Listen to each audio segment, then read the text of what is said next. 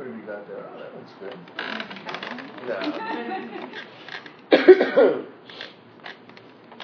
So, for the purposes of getting through our life, walking through the city, we like to believe that the world we live in, as it appears to us, is pretty reliable. We like to believe that what we see is really what's going on out there. What we're hearing is what's really being said, or what is the real sounds aren't there. We like to believe that there is a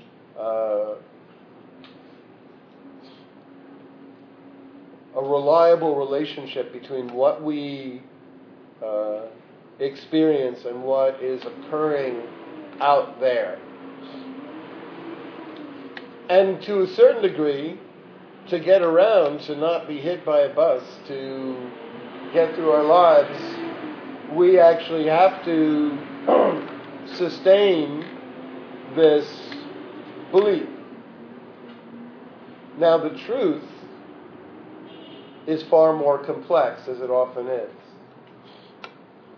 The various regions of your brain responsible for constructing vision, the occipital lobe, the part that's responsible for hearing words, Broca and Wernicke's region, the part that's responsible for knowing how your body feels, the parietal lobe. They are only capable of interpreting small, very small percentages of what is actually going on. At any point, we are only experiencing something like, when we see, we're only seeing something like 3% of the visual field. The rest is being constructed, a sketch.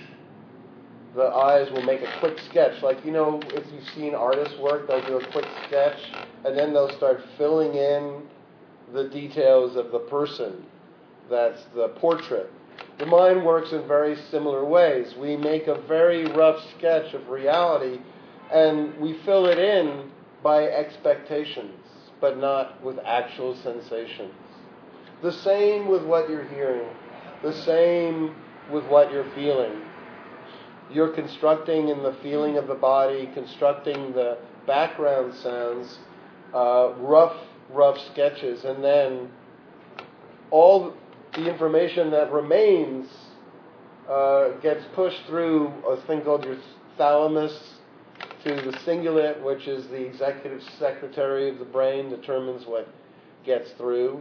And only a very, very small fraction actually gets turned into fully fleshed out, high resolution, anything verging on realistic depictions of what's actually going on out there. As neuroscientists say, we live in simulations. We live in a matrix. The matrix, though, is not like it was in the movie, served up by an internet. It's served up by our own brains. And it's a creation that, as one notable scientist writes, is just accurate enough that we don't bump into walls. That's about it. But so much of what we're seeing is not actually happening. The Buddha, 2,500 years ago, well, to be accurate, roughly 2,553 according to the Buddhist calendar, came up with a system in the Dharma of explaining how perception works. He said, and it's very similar to our understanding today provided by neuroscience, that the process is broken down into 3 stages. First, we have intention. Intention is the goal behind what we're using our minds for at any given instant. So, for instance, if you're hungry, the intention will be to get food. If you're lonely, the intention will be to find someone to talk to. If you're frightened, the intention will be to find someone to link up with, to feel safe with. If you need a place to sleep, you'll look for a bed, etc. You get the idea. That's the motivation. Now the second stage is attention. Once we've set an intention or a motivation, we then look in a direction where we can find what we need. So we attend or develop attention to that area. For instance, I'm hungry. My motivation is to get food. I go to a grocery store and I look at the food shelves. That's attention. I'm lonely. I might be listening out for the phone to ring, or I'm expecting a call. I'll be listening to the sounds. I won't be caught up in sight. I'll be listening for the phone sound. That's attention. And the final part is perception. That's when you select an object worthy of following around and creating a stable perception of that object. Perception is we select someone from a whole field of things and we say, I'm going to buy that piece of fruit. That's what I'm going to eat. Or I'm going to buy that juice to drink. If you've ever been in a party and there's somebody you particularly don't like, or perhaps it's just an ex. Your ex goes to a party, God forbid. You'll know how perception works. At one point, your intention is to just have a fun time. And so your attention is rather, you're just looking around, looking for someone to talk to. And then suddenly, oh no, you've perceived a threat, which is your ex or somebody you don't like. And immediately the brain locks in on that person and follows them around. Oh, there they go. I really don't like. Oh, yeah.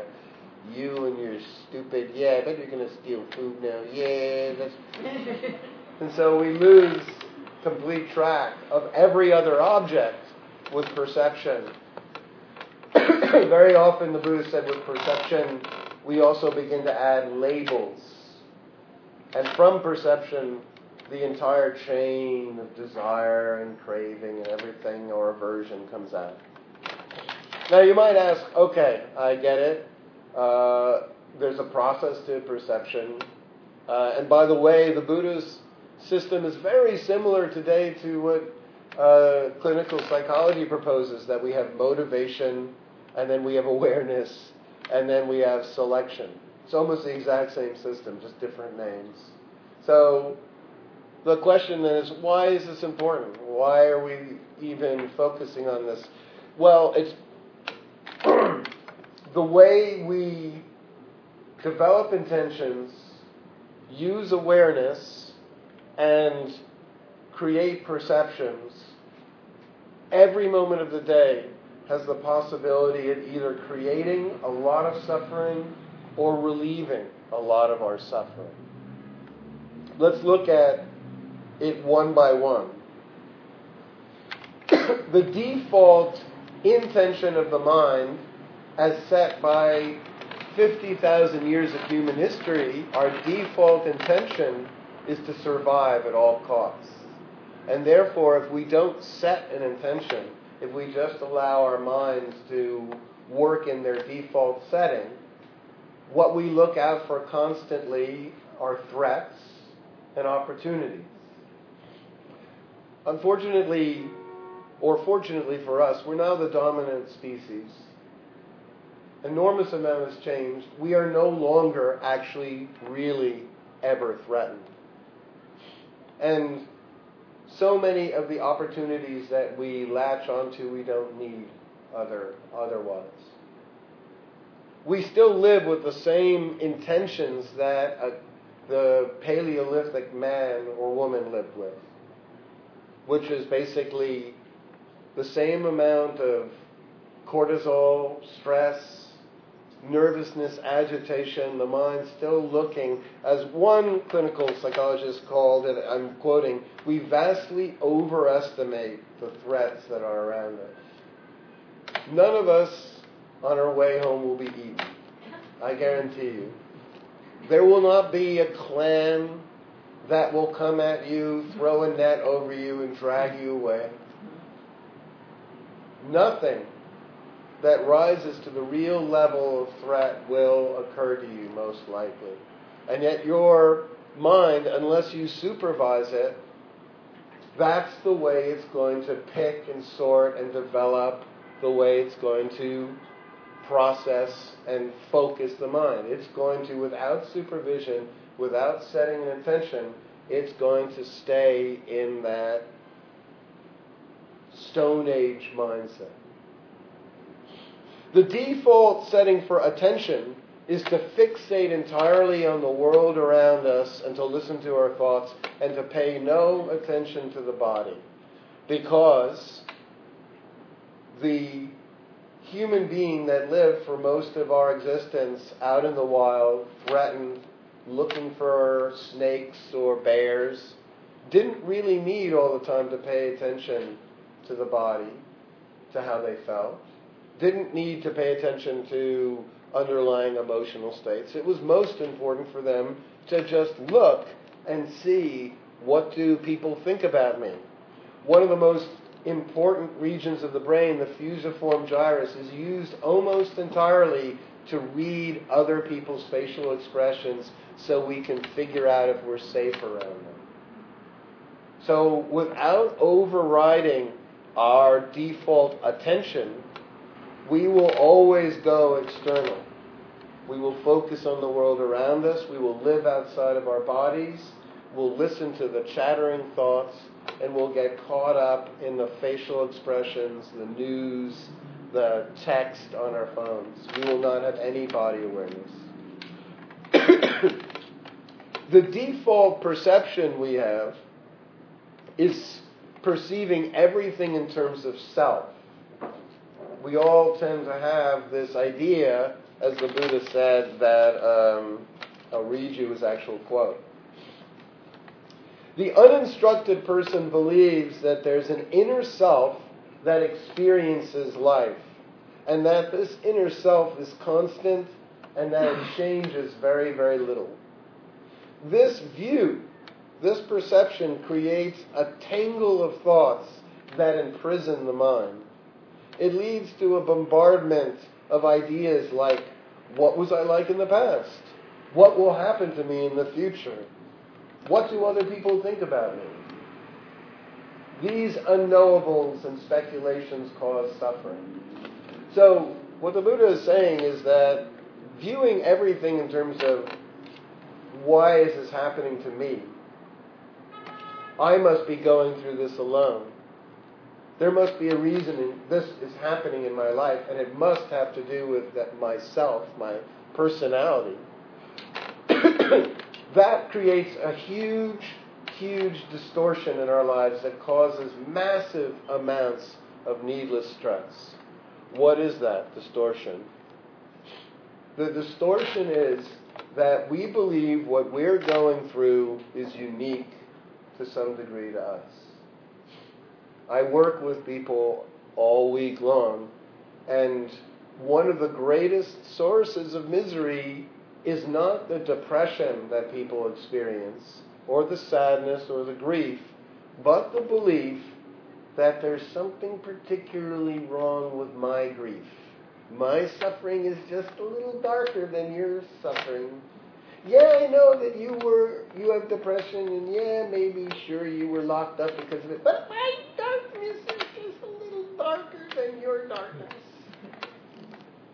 The shit that's happened to me is just a little bit worse.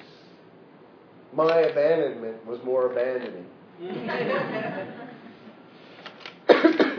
And so we live in this prism that we can't really deeply relate to others. Because if we believe that what we've experienced is worse, or different, or unique, if we view life in terms of the self, then what happens is we don't feel the permission to really deeply share our dark emotions, because we feel somewhere deep inside that you won't get it. I really can't talk to you about my deepest fears because you won't get it. I really can't talk to you about that anxiety I have because you might have anxiety, but you won't understand how bad mine is. And so these three default settings, survivalism, external fixation in the world, and seeing things through the prism of self, keep us suffering. And if we can learn to actually override these settings, to change our default out-of-the-box operating system that the brain comes with, and update it by roughly 50,000 years. Your brain was on the shelf for a little while before you started using it. Then we actually have a chance to have far less obsession and worry and misunderstandings in our life. The Buddha called this process yoniso manasikara, which means literally seeing things as they really are, not through the prism of these default settings. Yoniso manasikara. The three sets of tools I'm going to talk to you about have certain things in common.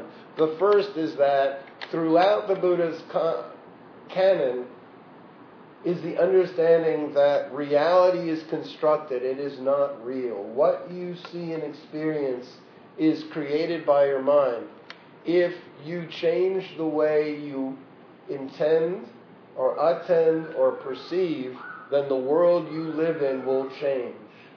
It's not like what's outside is changing, but what you experience will change.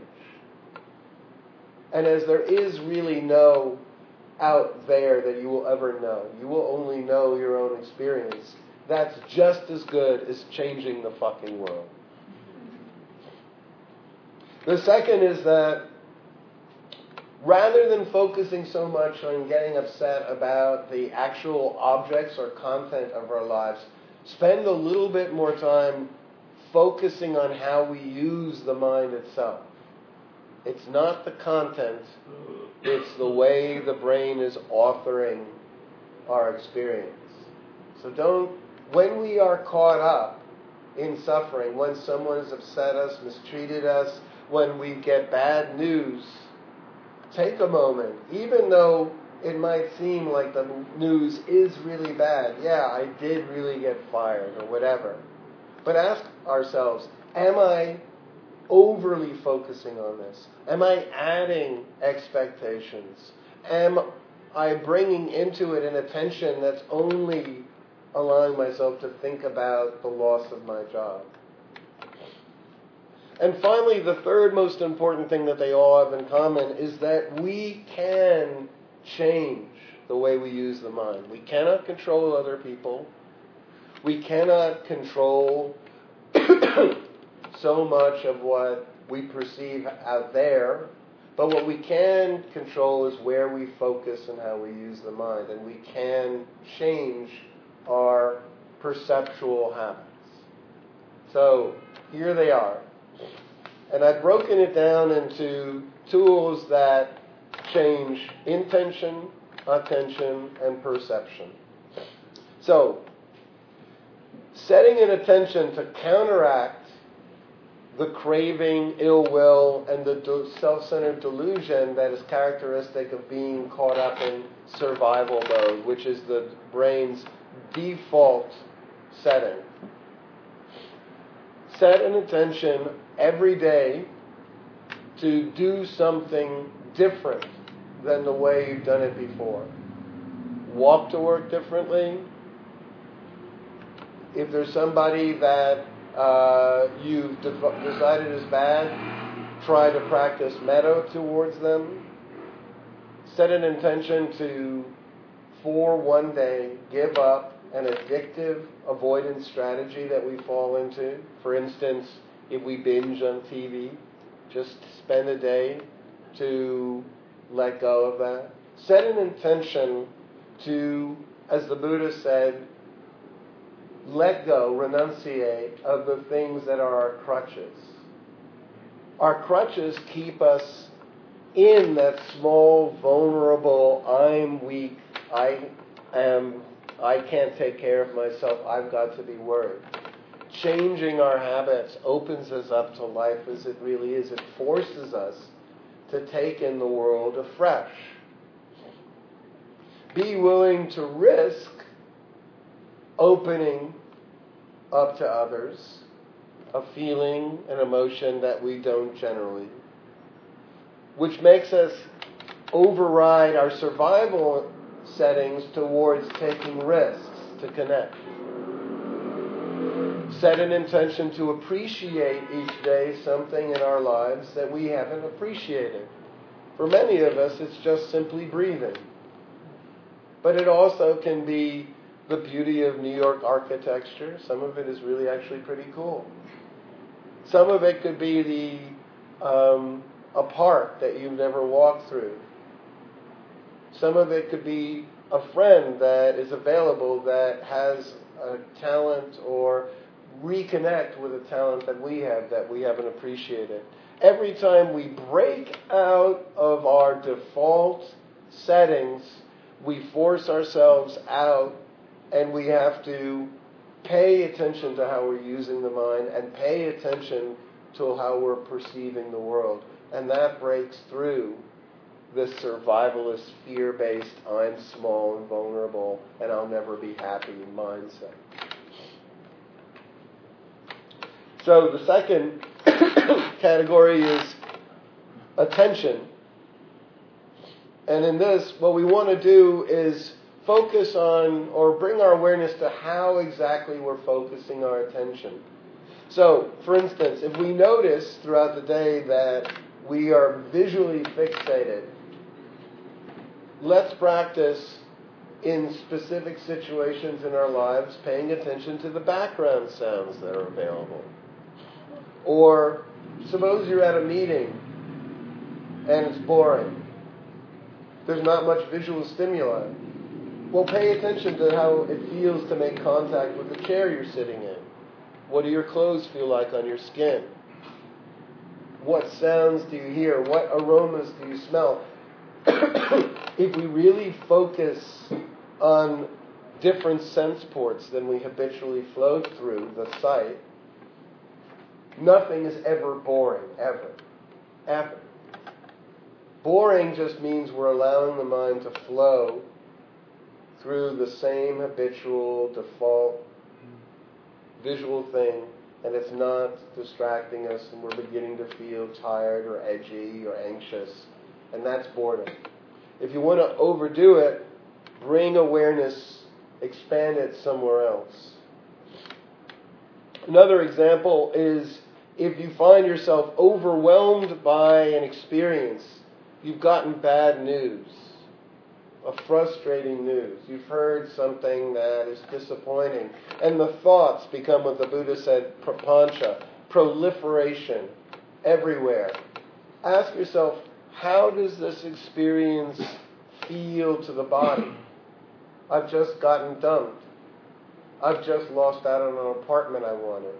I've just got a bad review of something I've written or drawn. How does that feel in the body? You probably already listened to your brain enough anyway. You probably have already heard that, oh well, I should give up. New York isn't for me. Finding happiness isn't for me. But before we do that, let's take a moment and instead of asking our mind how the thoughts perceive of experience, how does the body perceive it? When we get bad news, often the stomach will tighten, or if we feel abandoned by someone, often the chest will feel contracted. If we feel overwhelmed, the shoulders will go up, or if we feel angry, the jaw will lock. Can we go into the body and see how it's interpreting our experience? And then can we create a safe container for those emotions to play out? And then can we eventually send metta? It's okay. I'll be there. I'll take care of us. I love you. Keep going. So instead of getting caught up in interpreting life cognitively, can we feel life somatically? Third is, there's an old Chinese Buddhist saying that if you hold a leaf, I don't have a leaf with me, that's poor planning. If you hold a leaf up to the eye, it can seem bigger than the moon. If you pull it away from your eye, it becomes its regular shape, its size. It's not more important than everything. Very often in life when we have things that we have to do, things that we have to deal with, we tend to hyperinflate their importance by focusing on them. And then they become far more important than they really are. And this perceptual or this attentional habit is based on the idea that if we don't make things seem really important by focusing on them and carrying them around in our mind, that we'll forget about them. And actually, that's not what it does. All it does is it makes us fucking paralyzed. If we have an important interview, if we have something that we have to write that determines whether we get into graduate school, telling ourselves, oh boy, this is really important, a lot rides on this, you know what happens? We fuck up. Because we've now made it so important that we believe our entire happiness rests on this. And when people basically have all of their emotional guns pointed at their head and say, fuck up and you die, we don't tend to perform with a lot of authenticity and spontaneity. We tend to, in fact, become very frightened and we fall back on our most fear-driven past. So whatever it is you're dealing, even if it's financial insecurity, you might be imminently on the verge of a breakup or whatever it is you are fearing, still pull it away. Bring in other sensations. What else is happening right now? You're breathing. How does that feel? How does the body feel? What else do you have in your life worth being grateful for that you can bring into the mind? Finally, undermine the way, or at least question our perceptions. The Buddha said that in the Sabbasava Sutta, he said that certain experiences in life are inevitable, and when they're inevitable, you might as well learn to tolerate them. And he put into that category two wonderful things, amongst others. He said mosquito bites and other people's words. They're both roughly about as pleasant. If we try to avoid it, if we get caught up, if we hyperfixate on it, if we perceive it as something that we have to address, if we try to escape its experience, if we label it as like the end of the world, this will create suffering. The better part to do is just learn how to breathe, relax, and soften around the inevitable experiences in life. On the other hand, the Buddha said that there will be experiences in life that we can avoid and are deeply unpleasant. And he said, guess what? Those are the things you should avoid. And he used a couple of examples. He used a large pit, a wild, raving, what do they call it? The big pigs. Oars. And finally he said, crazy people. Is a Buddhist word for it. Now sometimes these crazy people are in your family. And it seems like, but I can't avoid that wild boar that's my sister, or my mother, or my father. But guess what? You can a lot of the times. You can put them aside and just say, for now, right now, I'm not going to go there. Yes, maybe in 3 months from now there'll be a family gathering that I have to go through. I'll deal with it then. But until that point, that 3 months down the line, I'm not going to carry my insane uncle in my mind. I'm going to avoid that perception. I'm going to focus on other things that are skillful. Most of the times in life, it's not the actual person we need to avoid. It's not like we're on the street and there's, the uncle or the brother or the sister. Most of the time, it's in our thoughts.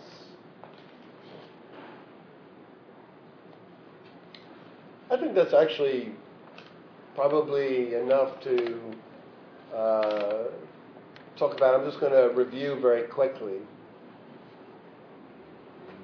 It's important, especially when we're suffering in life, to review that the way we experience the world is not actually what's really happening. It's a construction. Even if, yes, something bad really did happen, somebody died, we've lost a job, a relationship has ended, something that we've wanted to accomplish, have a family, have a business, isn't working out. There's so many different ways that can be perceived and experienced. If we allow our mind to work the way it will work in its default settings, we will gravitate towards survival-based fear, externally flooding and fixating on the problem, not taking in all the other things we could be grateful or appreciative of. We will tend to carry things around in our mind as perceptions that we need to constantly bear in mind. If we want to undo this setting, set an intention to try different things, to take risks, to open up to other people, to force the mind out of its habitual intention settings, to bring awareness to a wider scope, especially the body, and finally to know which things in life we have to pay attention to and learn to tolerate, and which things we can give ourselves permission to put aside. I really hope there was something of value in there for you to ponder. So, at this point, it's time for questions. For those of you who do want to